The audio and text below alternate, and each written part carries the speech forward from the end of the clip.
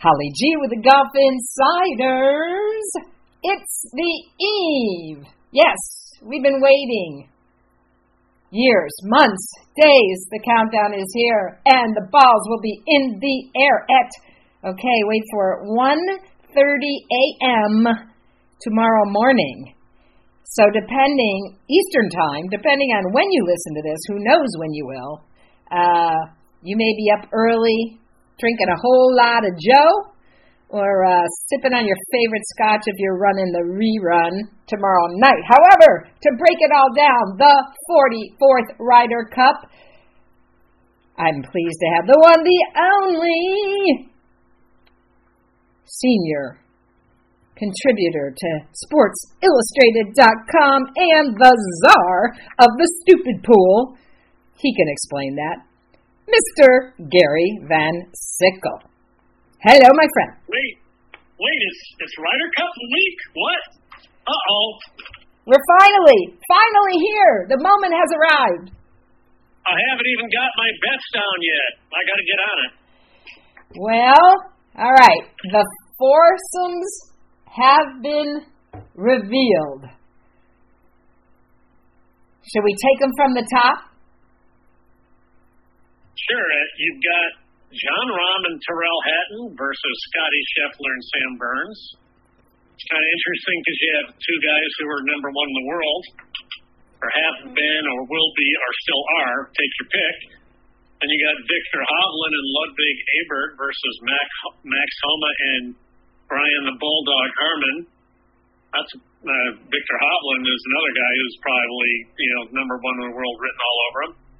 Got Shane Lowry and Sepp Straka. Straka is a surprise. I think he could be one of the surprises of the event against Ricky Fowler and Colin Morikawa.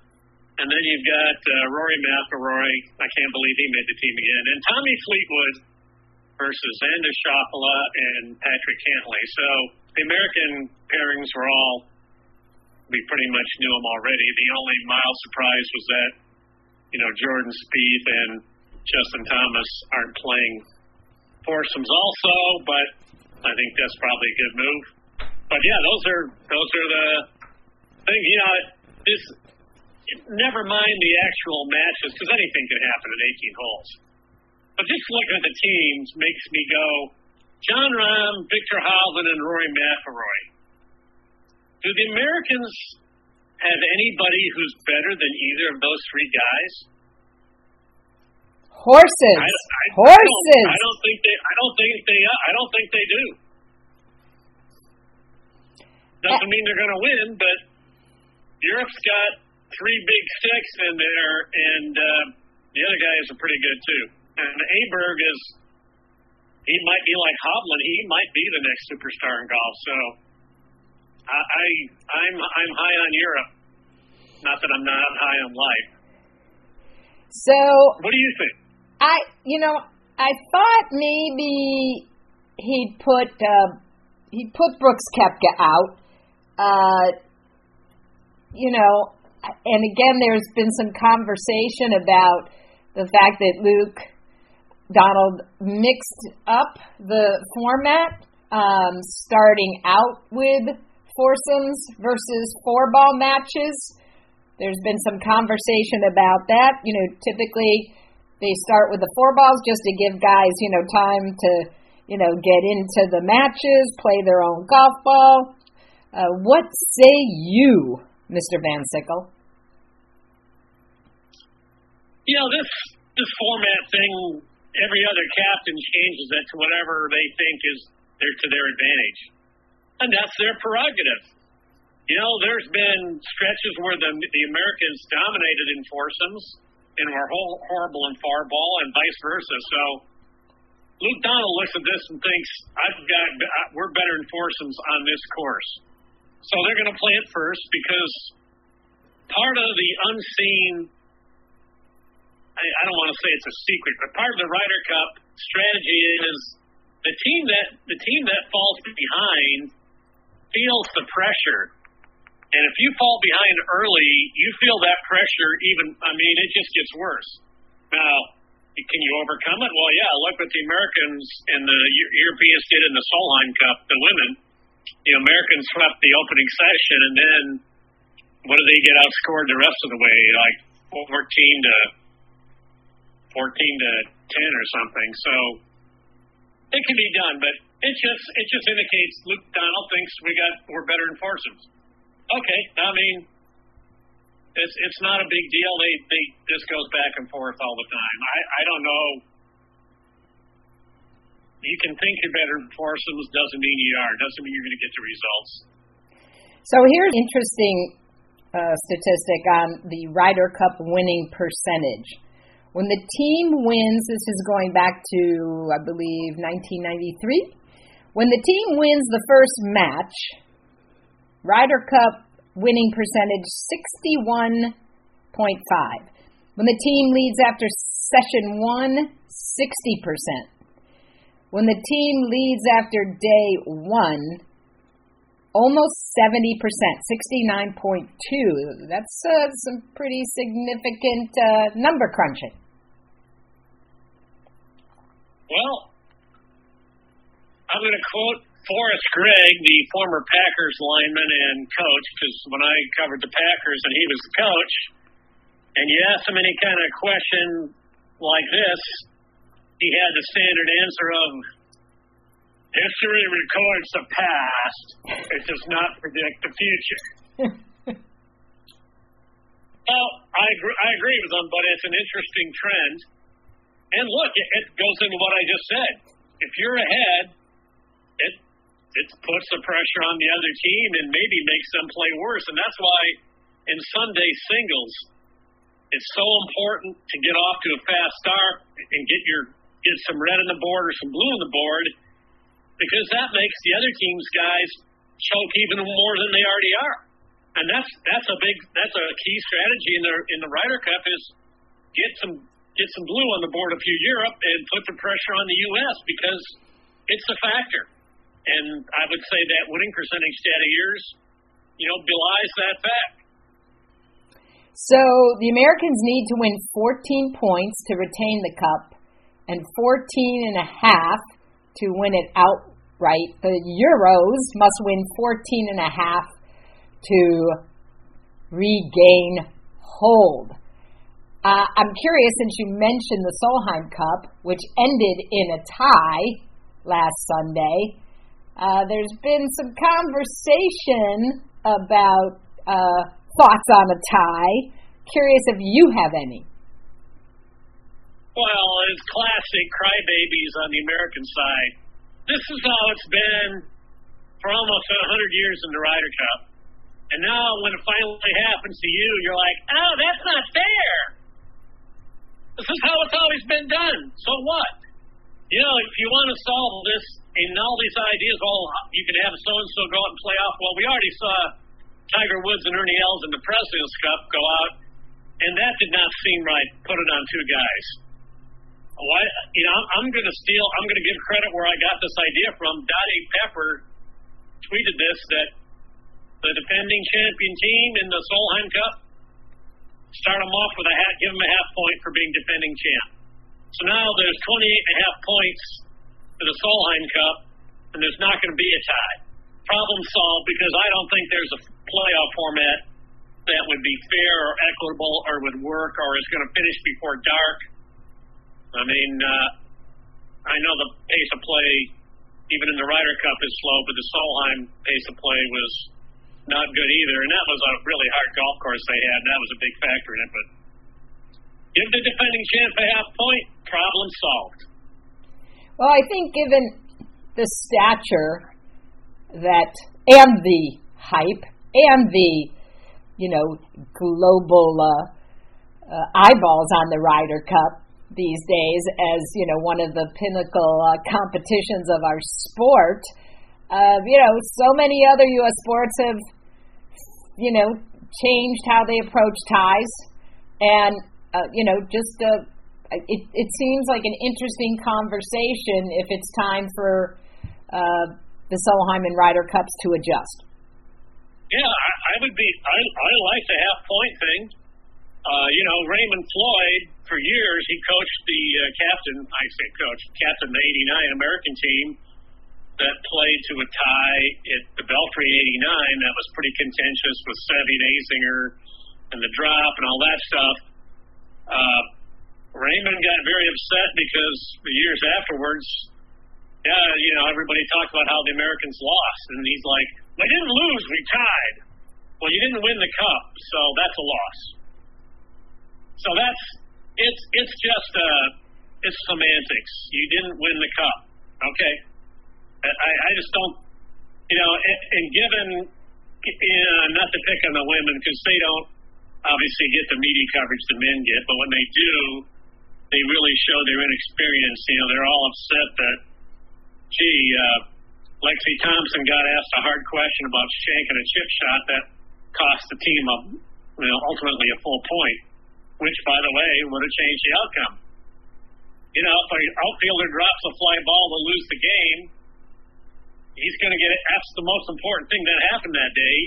He's going to get asked about it. And they acted like, oh, you can't ask her that.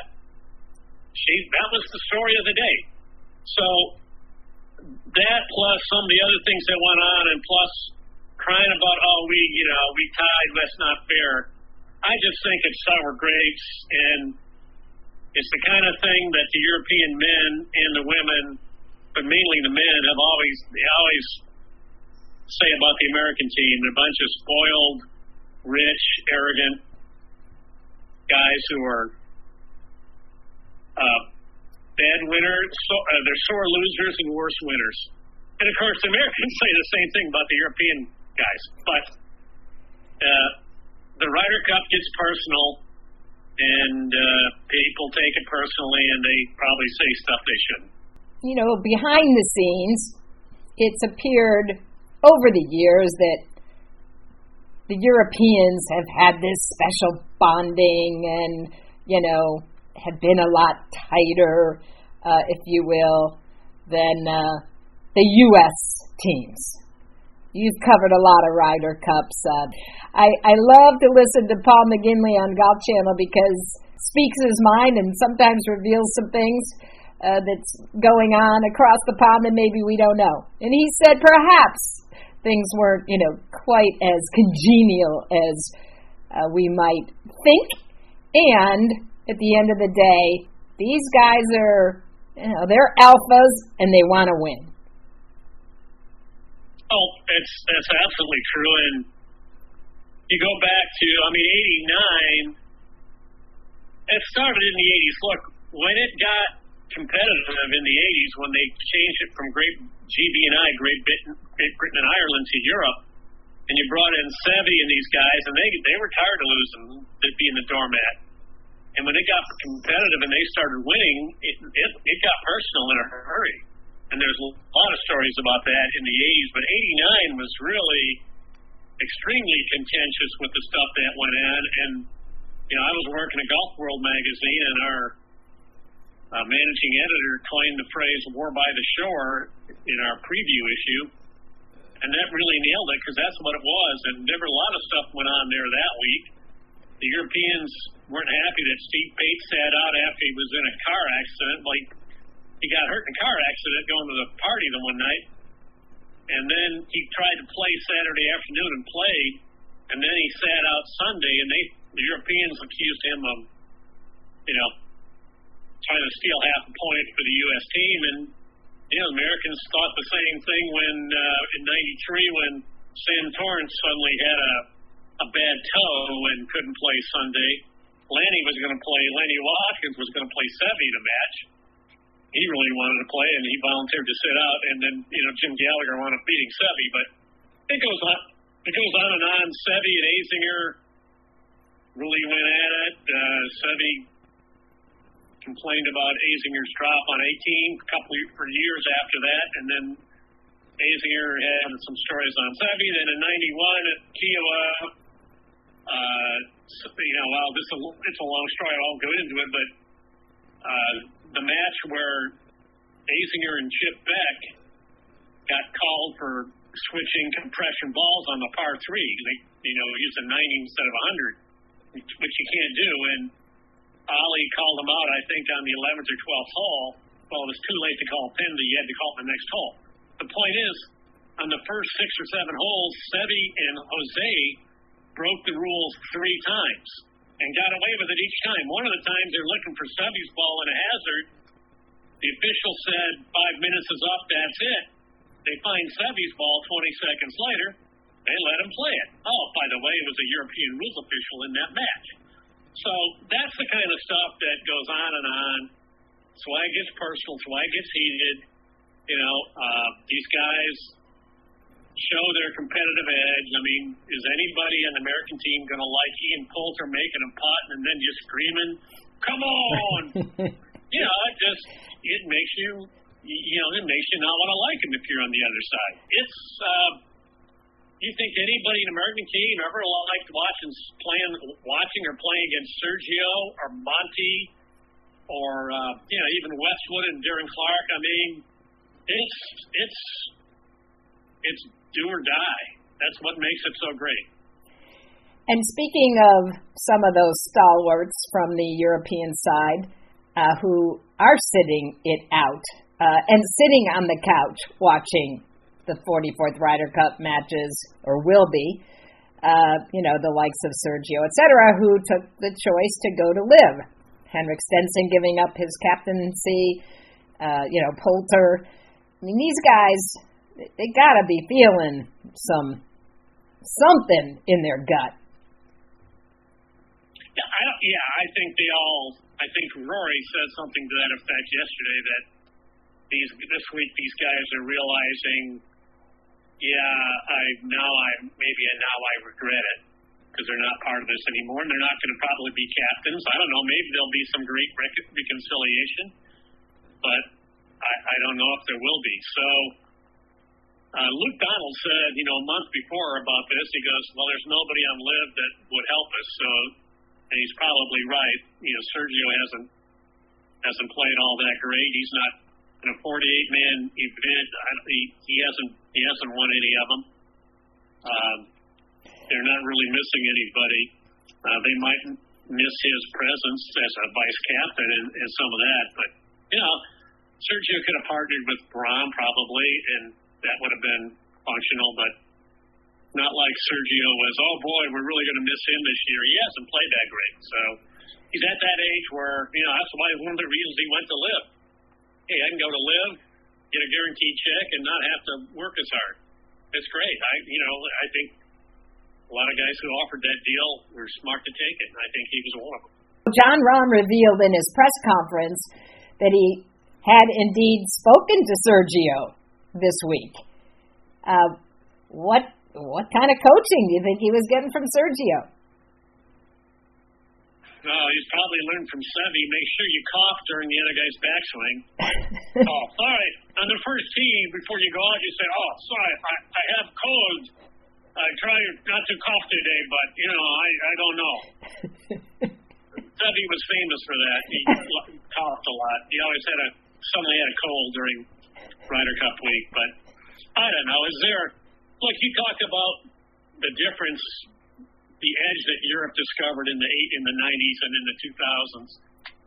I thought in this NBC conference call, John Wood, the former caddy who now works for NBC, he finally, to me, solved the mystery of what I've been saying for 20 years.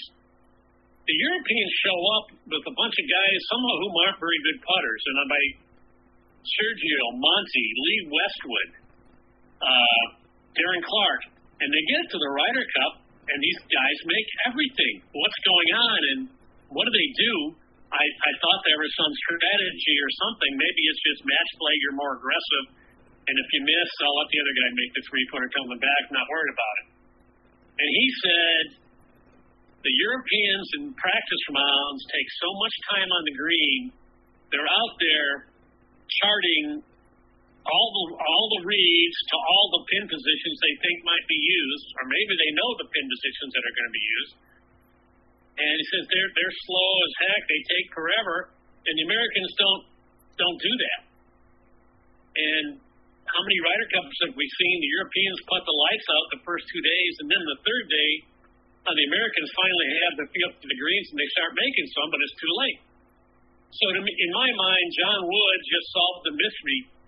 These guys outwork the Americans on the greens.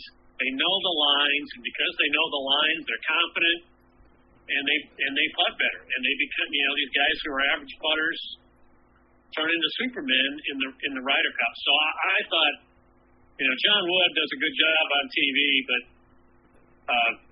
a great job probably. He's great. That's great insight from a caddy. I've never heard anybody say that. It's like, to me, that answers the question of why they have an edge, because they're going to putt well because they know the reads, and you fly in on Monday and get a look at the course for a couple days, and those guys usually go over. Europeans usually at least come over and play a couple times, or maybe they have a tournament at the site. They've got the greens figured out better than the Americans, and they've ridden that to the bank. So the big question: how do Americans silence the home crowd in Rome, Gary? I can't think of any more passionate, expressive, emotional fans than the Italians. And of course, there will be many from all over Europe. And you're not going to silence them. They're still going to sing. They're going to do all the stuff they always do. That's just part of the atmosphere. If you're an Oklahoma fan and when you're playing Texas in Dallas, how do you silence the crowd? You beat them. That's the only thing you can do, and you got to take what they yell and live with it. I mean, the Europeans had the same thing at Whistling Straits. There was a lot of I don't know what the word is. A lot of things coming out of that supposedly genteel Wisconsin crowd, even in practice rounds toward the Europeans, that were pretty unsavory and kind of embarrassingly rude. But that's the Ryder Cup. The fans take it. In this day and age, you listen to talk radio, and there's all this strong talk and arguments, and people think they can go to the golf tournaments and at the Ryder Cup especially and say whatever they want.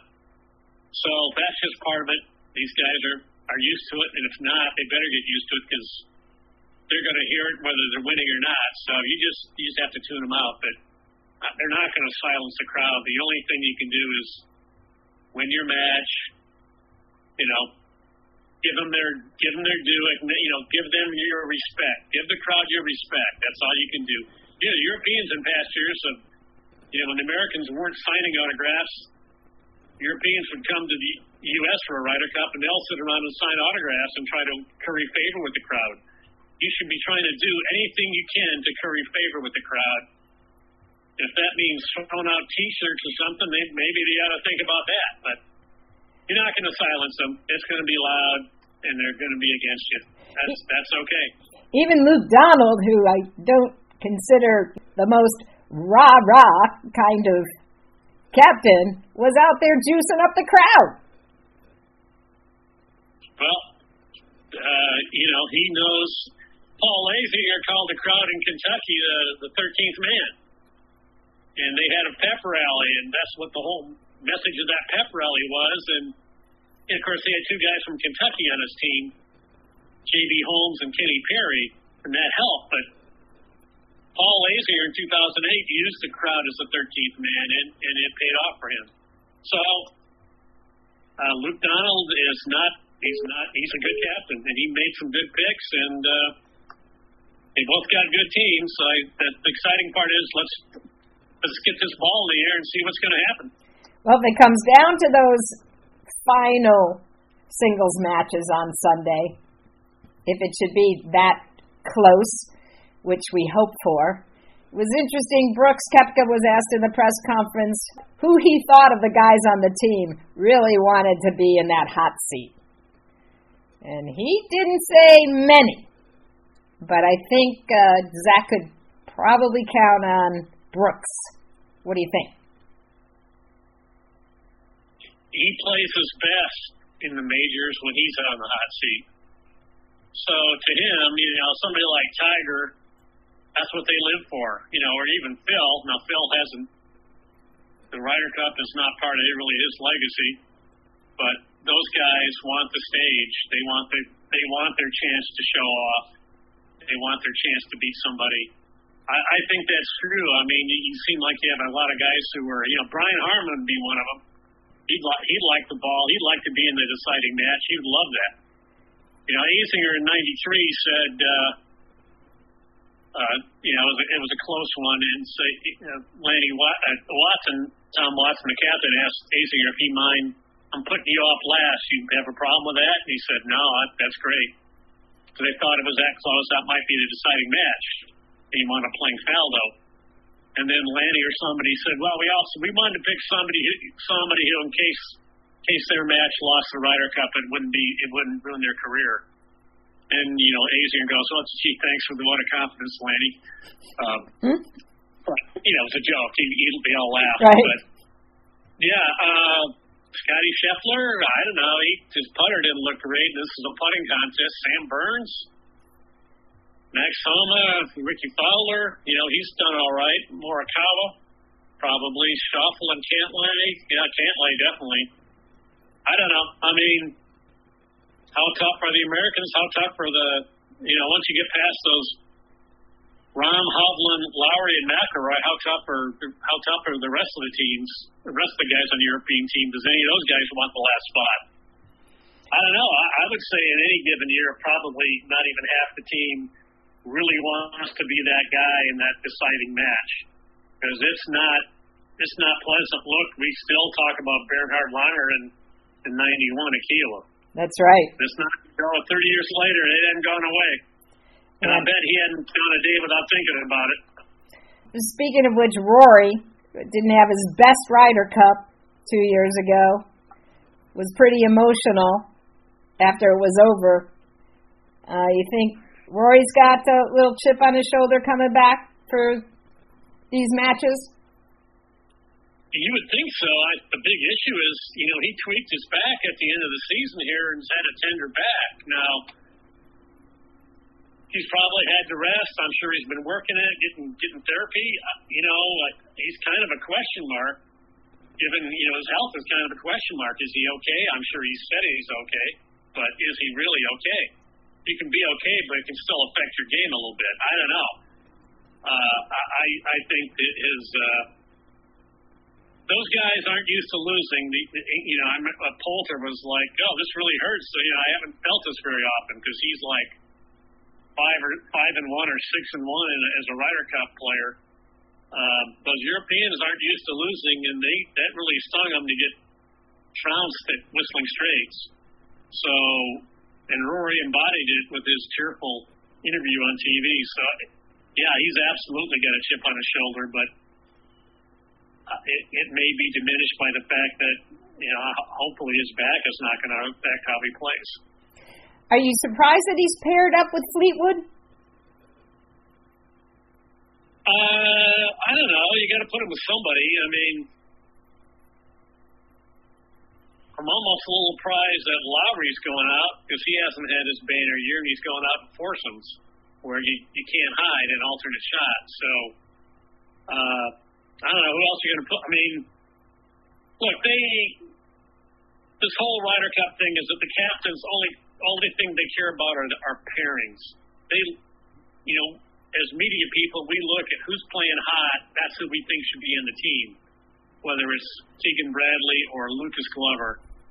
They look at pairings and who plays well with each other and who gets along with each other, which is why, Zach Johnson, he was going to pick Spieth, so he wanted Justin Thomas, even though JT's had a poor year by his standards. So they have a different view of things. I feel like Tommy Fleetwood can play with anybody, and I got to feel like having Rory have his back has got to make Tommy Fleetwood feel invincible. So I don't know. All the teams look good on paper until you send them out. Tiger Woods and Phil Mickelson as a team look pretty good too. Then they went out on the golf course, and it didn't work out. Well, speaking of looking good, Sam Burns looking a little like Cam Smith with this mullet or whatever haircut he's gotten with the USA engraved in the side of his head. Kepka said Sam has got a nice Kentucky waterfall going. Say what? That's a good one. What? I have not heard a mullet called a Kentucky waterfall. That's a good one. Well, looking at the American squad at the opening ceremonies, they definitely had their best quaffs going on there. And we'll see if the best-looking team wins. At the end of the day, as you know, Gary Van Sickle, being the great player that you are, you got to let the clubs do the talking. So, it's that time. Throw your dart. I like Europe. They always went over there. They'll have this course set up to their own advantage. They got the home crowd. And I don't see how you look at this and think the USA has a better team. I want to know where all the people were from 2 years ago who said, the U.S. has a dynasty now. They're going to be hard to beat for 10 years. That didn't happen. I thought that was a lot of Europe that was a blowout for a reason. That was a European team that was caught between eras. They aren't caught between eras now, and, the USA doesn't really, again, they don't have I don't want to say Scottie Scheffler's not a superstar because he's a big star, but he's not winning everything. John Rahm is and Victor Hovland. So you can ride 4 horses pretty hard and win this thing. And I think Europe's got a couple of bigger, better horses. All right, so you're going with Europe, and who you taking Sunday, the Bills or the Dolphins? I digress, but I got to know. Dolphins. Ouch. All right. It's my Bills. We're on. Look, it's a long season. All you got to do is make the playoffs. You don't have to go 17-0. All right. That's it. We're leaving it there. Gary Van Sickle from SI.com. We always appreciate your time. Thanks, my friend.